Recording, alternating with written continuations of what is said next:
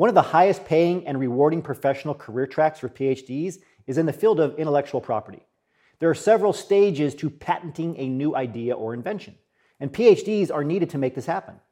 The Transparency Market Research Group has shown that the global market value of the IP industry is expected to grow at a compound annual rate of 12% through 2030, making now, the perfect time to start thinking about your options in this field.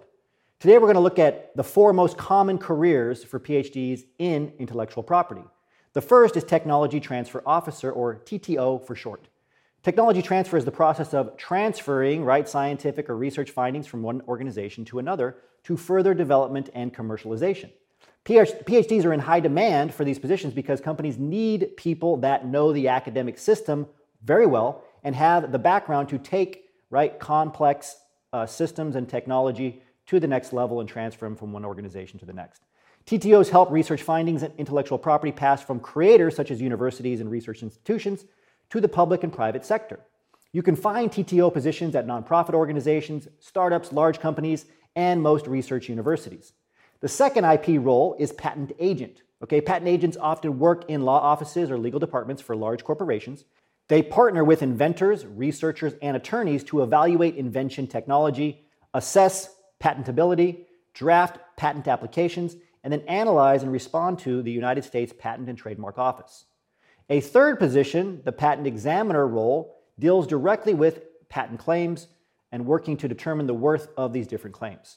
These patent examiners, who are increasingly being called patent analysts, describe whether or not there are objections to a patent's claim, and then help solve any objection in a collaborative way with the patent agents.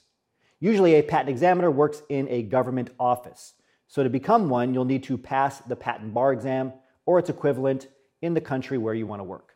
This is also a great pathway for you to becoming an IP lawyer if that's of interest. The most common path for PhDs to become IP lawyers is to gain experience as patent agents and then have a company sponsor their law degree or JD. And if salary is a priority for you in your job search, it's worth noting that the role of intellectual property lawyer is in the top 10% of the highest paying PhD level positions overall. IP consultant is another position, which is often called scientific consultant or just consultant, and it's the fourth IP role that I'm going to talk about here. So when companies need guidance on complex matters of innovation and research, they sometimes look to a consultant rather than hiring a new employee. These consultants are independent agents who work with a variety of companies to offer advice, lead experiments, analyze data, and present information to a company's employees. Working as an IP consultant can offer a chance to travel, learn new skills, and work on a range of different innovative projects. Rather than working with just one company, this role often involves staying with one company until their research project is complete and then moving to another company or opportunity. As businesses strive to set themselves apart from the competition and attract new customers into the decades that follow, they'll turn to new innovations and to your skills as a PhD, a researcher and an analyst, to make sure that these innovations are protected and propagated to society correctly. This takes us to the end of today's transition report. As always, remember your value as a PhD and start thinking and acting like a successful industry professional.